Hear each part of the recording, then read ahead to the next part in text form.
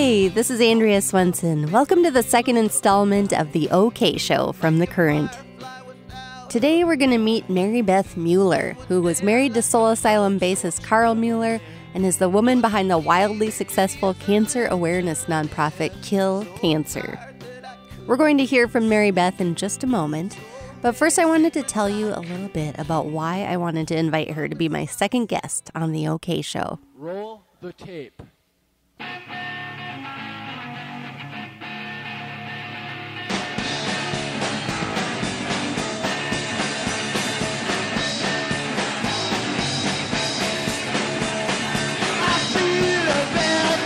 Loud, fast, rules.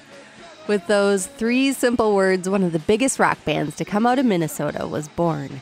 Before they were known as Soul Asylum, Loud Fast Rules was a band of energetic young dudes from Minneapolis who served food at downtown restaurants by day and tore up the 7th Street entry at night. There's a lot of information out there about Soul Asylum, how they signed to a major label, put out their 1993 album Grave Dancers Union, and of course, how Runaway Train took over MTV.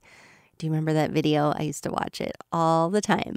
But today we're going to talk to someone who brings a different perspective. This is the woman who had a front row seat as they went from playing the entry to playing places like MTV Unplugged.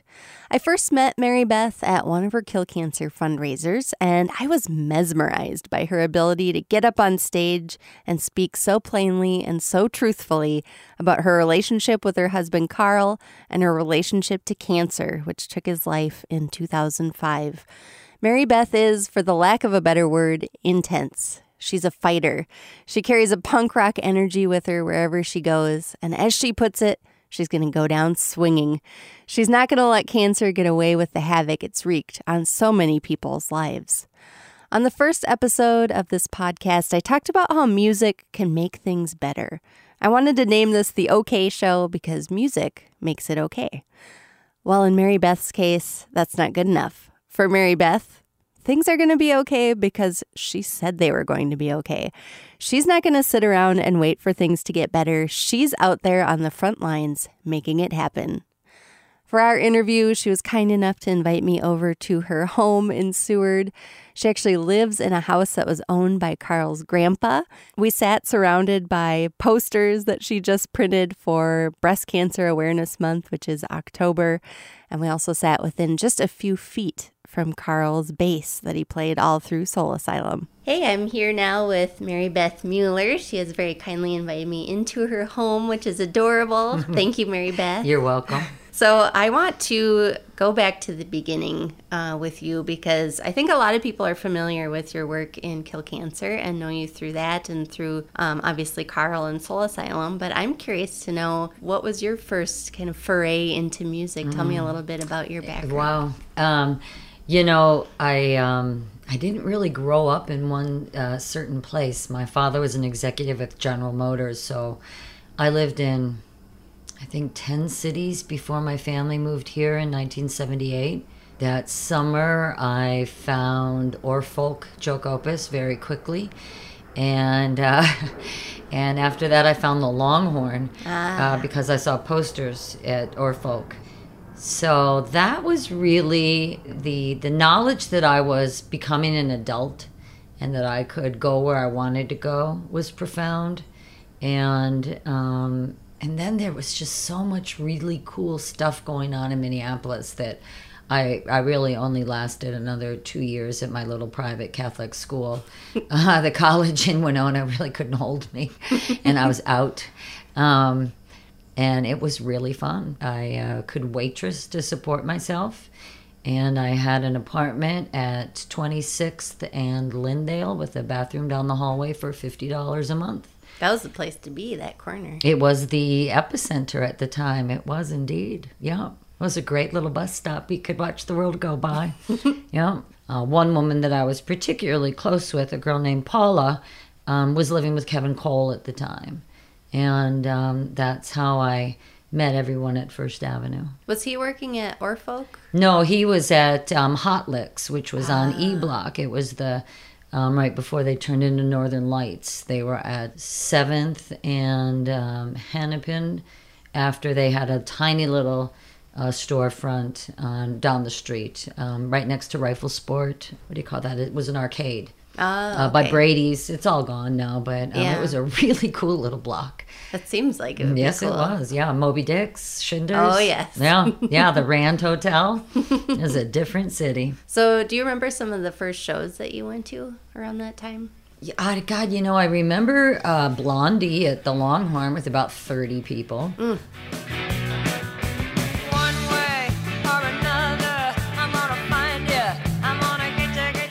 We spent an inordinate amount of time in the entry, where every single person that you ever knew, I think, had a band. It was Man-Sized Action, Whole Lot of Loves, the Mofos, the Replacements, Huskers, Loud Fast Rules, those guys. And then, you had to get comp tickets to get into the main room typically. And luckily for us, McClellan was extremely generous. Luckily for me, he was actually my first boyfriend in town. So, you name it, we went to everything that happened. God, one of my most vivid memories was Culture Club because it was so funny to see them on First Avenue stage. It was really, the whole world paraded across that stage for us. And I think at the time we didn't realize how lucky that we were. I remember you saying to me recently that punk rock was just kind of a lifestyle that you embraced right away, and it's not something that you really saw as a trend. It was just a way of life. Was that something that was happening to you in those early years? I think that I was just so thrilled to not have constraints any longer.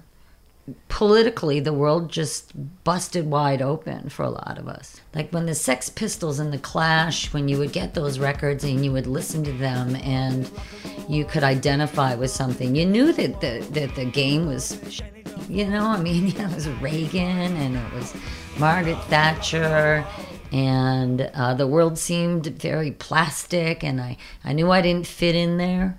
I knew that if I were going to try to go that route, something really bad was going to happen. So creating a community, and ours centered around the band, creating a different level of family, from the guitar techs to the guys that drove to our tour manager, Bill Sullivan, we really did create our own space in this world. And, we figured out how to employ ourselves and live really the way we wanted to live.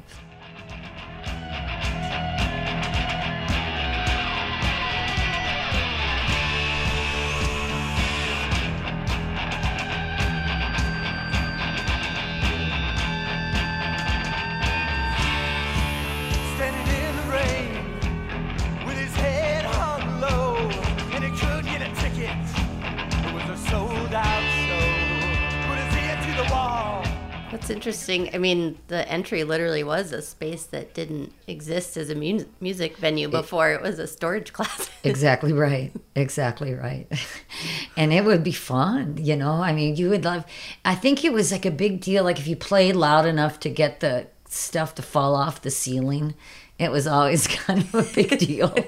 And we would talk about it the next morning at the bus stop if we were going downtown to get to work. But Carl and I kind of had a routine. We would go see shows, and then we'd go to the bus stop at 8th, and we would get Taco Bell.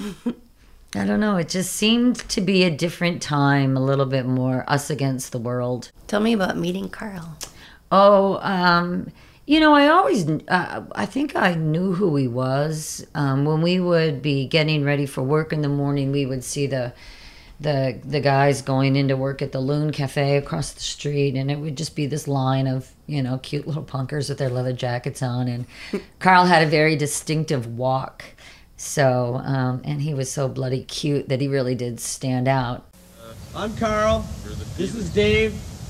This is Dan. This is Grant. And this is The Good Earth. Rumor has it your Soul Asylum? That's it. So we knew who he was. I knew who he was, but, I was dating another musician at the time. And it wasn't until we broke up that, Karl, he's really one of a kind. Yeah, it was a very instantaneous kind of a thing. Tell me about his walk. What was Oh. distinctive about it? Did you remember? I don't know. You're so young, but there used to be this "Keep on Truckin'" poster. Oh, yeah. And the guy had his leg outstretched, very long. Karl kind of looked like that when he was walking. I mean, he was very tall and very thin, and he had a certain like loping gait to his walk. And I mean, kids would mimic him, but he had a very distinctive walk. And I think it was because he was so tall and thin. Yeah. But yeah, he was just a distinctive man. Yeah. So what year was that when you started dating? Oh, golly, 85, I suppose. Okay. Yeah, maybe. Yeah. So tell me about, I know that you were living together and then you ended up touring with the band. How did that come about? Well, Karl and I lived together for quite a while. We had a loft above Nate's Clothing that was on 4th and North First Avenue when we were first married. And it was before cell phones and computers, so it was very difficult to stay in touch. So that must have been around 1988. And with Grave Dancers, you know, the touring is so intense that either I was not going to see him or I was going to go with him. Mm. And not seeing him was not an option. And I don't know if people tour like that anymore, but he could potentially be out for months. And that's a really bad recipe for a marriage. Yeah. So he was making enough money at the time that I could stop managing Hoyt's, where I was working at the time on North 3rd Avenue, and go with him. And I would come back and forth more frequently than Karl. But, you know, I mean, bottom line is if dude's going to be gone for a year and he comes home, we're not going to have a whole lot to talk about. If I'm like, hey, you know, check out the backyard. And he's like, geez, you know, I just spent, you know, the last 6 months with Keith Richards. It's, the gulf can be enormous. Yeah. And we knew for sure that one thing that was not going to be put in jeopardy was our marriage.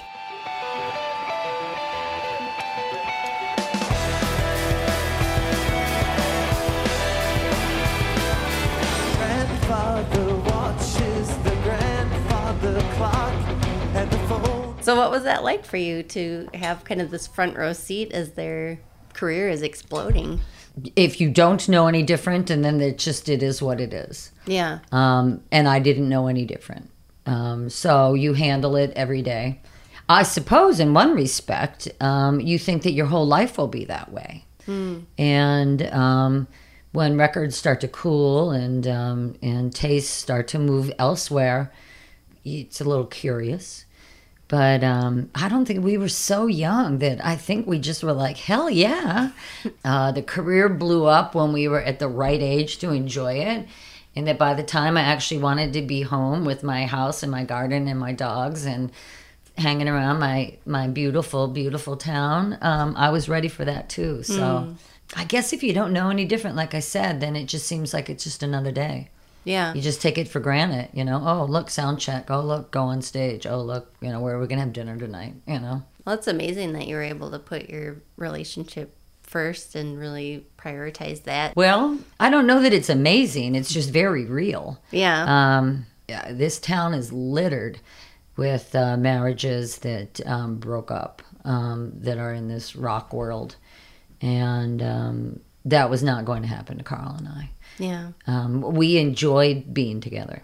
It was second nature to us, and it wasn't like we had to sit down and think it through.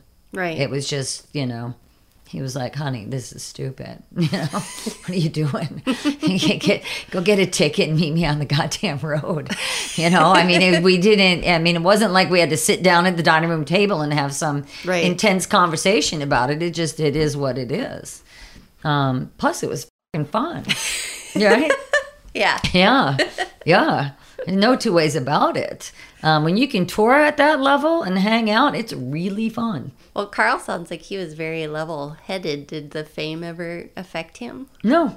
Wow. Actually, no, it really didn't. And I don't know that he was famous. I think that Dave took the brunt of that. Karl's the bass player. No one paid attention to him, quite honestly. He used to laugh and say when he would get off stage, he'd put on his glasses and his baseball cap, and he could walk right out of the dressing room and no one would give him a second look. Wow. Yeah, not at all. Right, not one little bit. So, of course, I have a idolized version of Karl, but I think you could probably ask anyone that knew him, and he didn't really change much. Tell me about the later years when you settled back in and he wasn't touring as much. That was really fun. Those 5 years there before Karl got sick were some of the best years that we had. He was touring less. He was able to stay at home more. Both his grandfather and his father had been woodworkers as hobbies. Karl always loved to build things, so he was able to work with a guy in our neighborhood, a cat named Harry, and they built some kitchens in East Harriet, and they would put additions on houses, and he could do that Tuesday through Friday and fly out Friday night and go play festivals. Wow. He loved it. I mean, he loved it. He thought it was the greatest thing ever. I can rock all weekend long and then build stuff during the week, and how great is that? So, outside of those years that he was sick and clearly, obviously, Karl dying, we had a really happy life. Karl wasn't really so super attached to the whole fame part of that gig. He was just really happy when he got to play, and that's what he liked to do. Yeah. So I don't think he was ever unhappy. He liked to fish, he liked to build stuff, and he liked to play really loud bass guitar. So, pretty simple guy, What really. else do you need? Barbecue, right. Oh, I forgot about the barbecue. Yeah. The man did like to barbecue. So when did he get sick? Well, when did he die? 2005, so maybe 2 years before that. We woke up one morning and he was having a very difficult time breathing, and he looked all sweaty and goofy, and it was way more than just a normal cough. So I called the restaurant I was managing at the time, the St. Paul Grill, and told him I was going to take Karl to the hospital. Actually, it was that concerning. We went straight to Methodist. And that he had a very large tumor that had been growing in the middle of his neck, out of his esophagus, and it was breaking through his windpipe. So that's why he wasn't breathing properly. And it was emergency, full-on emergency for 2 years after that, practically. Wow. Yeah, it was pretty severe, and with just kind of a bad deal. You wrote an amazing essay recently. Thank you. About losing him. Yeah. And we've hit the 10-year mark. Right. Now. It's crazy, isn't it? It is crazy. Yeah. One thing that struck me when I was reading that is it seems like you have gained some distance and perspective, but on the other hand, you haven't. It's still very... Well, I don't, it's been 10 years, so that number is a little freaky to me. Yeah. My daily life is what it is, and I have a routine now, and I live in a house now that there are no memories. I mean, there are a little bit, because I'm in Karl's grandpa's house, but it's changed so much. Right. Physically, the structure's changed, and my things are here now. My life is completely different. I have numerous friends that Karl never knew. But then on the other hand, I lost my husband and my favorite person in the world and my best friend. And I don't know that you ever get distance from that level of sadness. Yeah. There's a saying that when you walk through fire, you're changed on the other end, like metal. When you put metal through a heat process, it's changed. The DNA of it is changed. And I feel profoundly that change. I don't really live with a specter of Karl over my shoulder, but I feel like he's always a part of me. And that's just kind of the way it is, you know? I find it odd when people have lost someone and they stop talking about that person. I feel like that would be kind of weird. You know? Yeah. Karl's hilarious. He still is funny. We think he plays tricks on us. Really? Well, yeah. I say really outrageous things sometimes when I'm out with Karl's little friends, and I know that didn't come from me. A few of them get it because I'll say things the way Karl used to say it, and they'll laugh. But you know, I'm not. I would hate to say things like we had such a strong bond that because that sounds extremely pretentious. But he's still a very big part of my thought process. Yeah. Like a moral code, like a compass. What would Karl do? What would Karl think? Does Karl think this guy's an idiot? Well, he's probably a freaking idiot, you know? Is this guy a pretentious little prick? Oh, yeah. We'll ask Karl on that one, you know? When I go to see a band, when they're pretentious little pricks, Karl and I have a little quick laugh about that, and then I walk out the entry door and go home and check them off my list. But you know, yeah. I like that. Yeah. Well, you know, bass players are supposed to only be playing a few tasteful notes. If they want to play more than that, they should use a freaking guitar. They have 6 strings for a reason. Well, I want to ask you about starting Kill Cancer, too. All right. But before we get there, I have to ask you, because one thing that I just love about talking to you and being around you is your personality. You have this really just kind of a fiery spirit. And I'm wondering it's like you've got this fight in you. Well. And I'm wondering, where does that come from? Well, I think I have, the legend in our family is that, you know, I come from a long line of obstinate Scotch-Irish rebels. My grandmother was a Stirling Castle. If you know the history of Scotland is well documented. My grandparents were bootleggers in Detroit. So I suppose I come by that naturally. I also was lucky enough to be raised by a man that, my father didn't raise fools. And he was very clear that you don't take shorts, right? So, you know, I think I come by it naturally. Also, I just think that I never ever in my life have accepted anything more than what I thought should be right. And I'll fight against anything that I think is pretty freaking wrong. Yeah. That inevitability of cancer currently has my ire.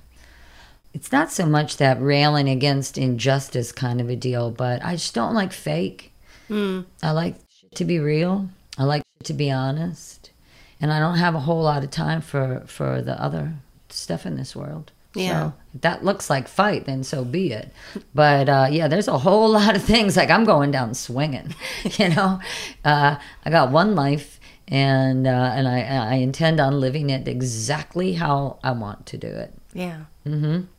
How did you choose the name Kill Cancer? Well, I was on the phone with Dave Paulson, who works over at the Cedar Cultural.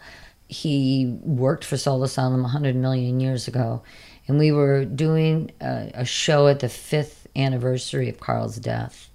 And I had gotten it into my head that instead of funding research, that it would be more effective and more impactful to start an awareness campaign on prevention.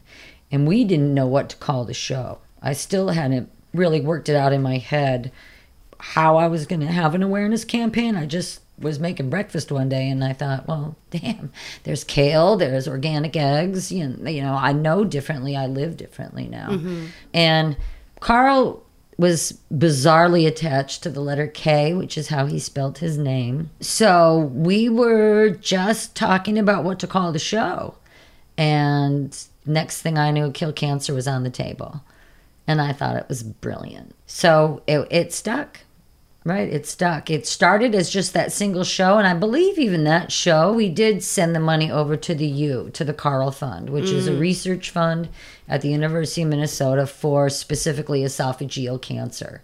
But in that process of getting that show together, I got it into my head that the message that there are things that you can do and ways that you can live to reduce your risk of death by cancer by 90%. That's where I wanted to put my energy. I've had more friends than just my husband die from this disease. And when you reach my age and you start looking at the landscape of the people that you know that have died, it's fucking unacceptable to me. We're losing great community activists, artists, musicians, research scientists at an alarming rate. This cancer death rate, it's the #1 cause of death. And I just find that to be wildly unacceptable.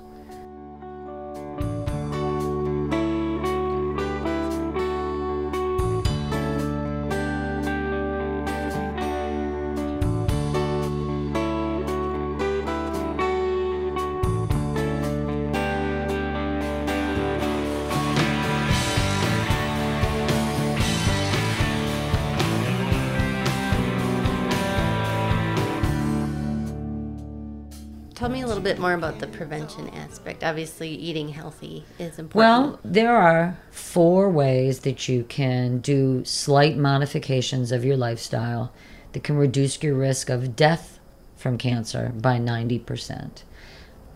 Clearly not smoking. Smoking is the root cause of not only lung, but bladder, cervical. I mean, the list goes on and on and on. Staying active.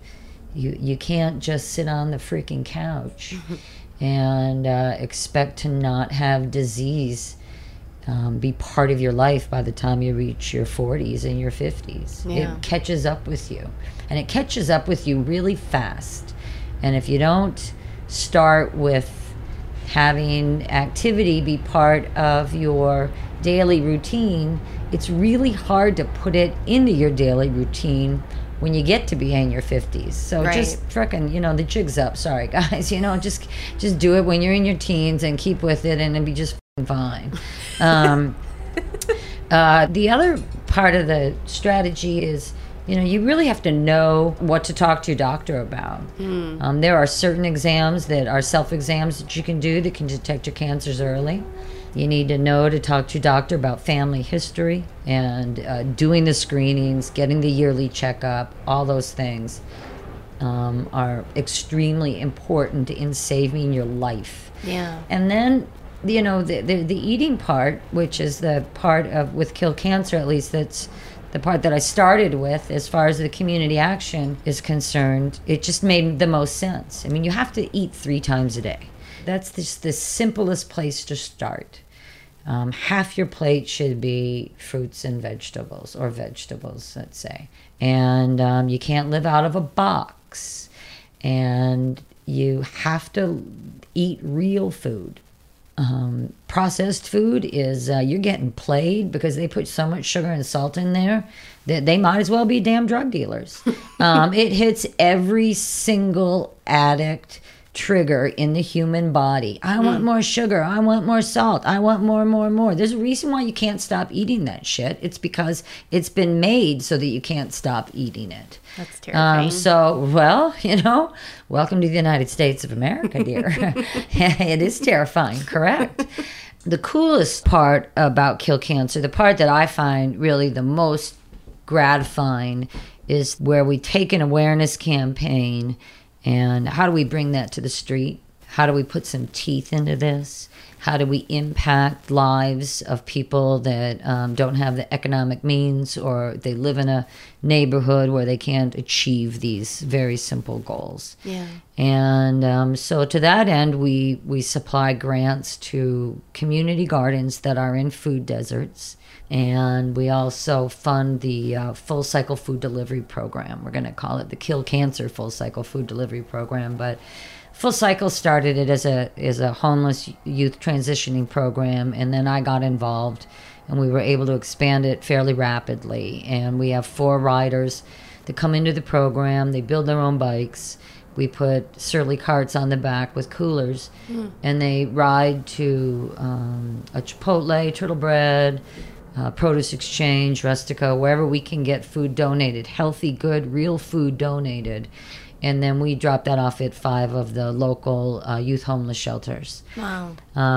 We're reducing their barriers to access, getting them to think about what it is they're putting in their bodies. So that's the coolest program. And then in the winter, when the riders aren't riding, I'll fill out my 20-year-old little Subaru and I'll do the deliveries myself. Because, you just got to get it done, right? I mean, you're kind of an asshole if you walk around town with just a promotional campaign and you don't get it done. Right. I mean, I live in Seward. I live right off of Lake Street. I drive down Lake Street every damn day, right? So it's a little silly to be like, yeah, eat healthier. And, if you got $5, you just want to be full, right? So we need to reduce barriers. It's a little silly if I go over north for a meeting and I get off on Broadway and all I see is fast food signs and I know that there's only one grocery store for 5 square miles. Right. You really do have to look at this differently. Prevention is more cost effective than treating this illness. And, we can throw all the money that we have at research, but they're going to develop a drug that you and I cannot afford. Immunotherapy is $150,000 a year. So, okay, right. I'm just hoping to God that I can stay healthy. My dream for Kill Cancer is that I get everything dialed in and figured out in Minneapolis, and then we can drop it into other cities. We will sponsor gardens next year in Detroit. Oh, wow, cool. So that's already in the works, and we're committed to that already. But it doesn't take much. And that's the thing, is that we don't have this, hundreds of thousands of dollars annual budget.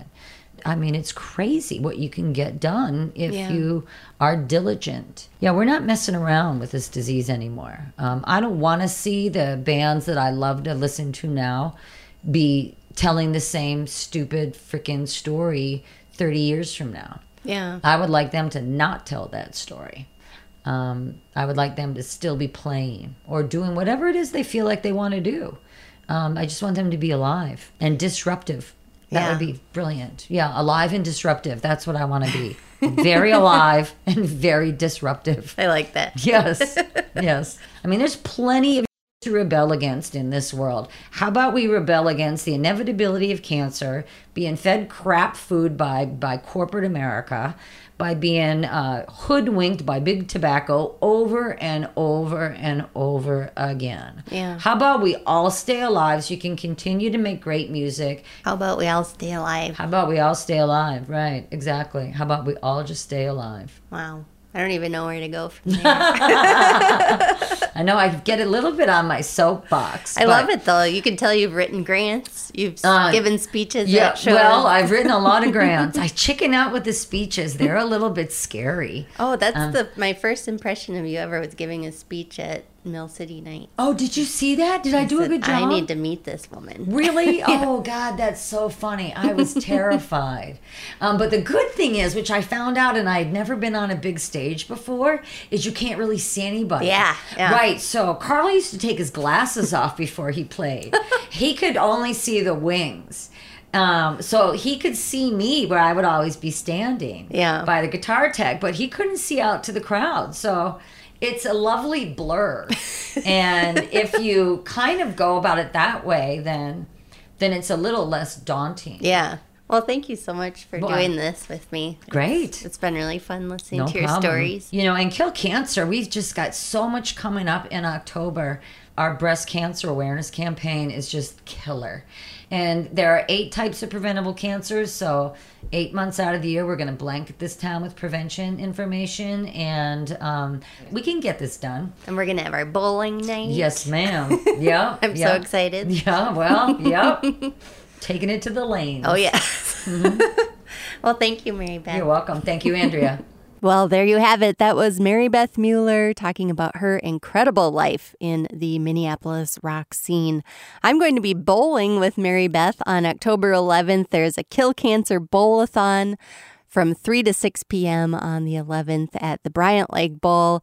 How appropriate. I'm actually going to be captain of the Ladies of the Current team, and you can pledge your support ahead of time. It's a fundraiser for breast cancer awareness and research. You can find all of that information over at thecurrent.org, in addition to archives of all of the episodes of The OK Show. This is the second episode. Coming up next week, Adam Levy is going to be joining me to share some music off of his brand new solo record and talk about the very personal story behind those songs. My name is Andrea Swenson. This has been another installment of The OK Show brought to you by The Current. And until next time, it's going to be okay.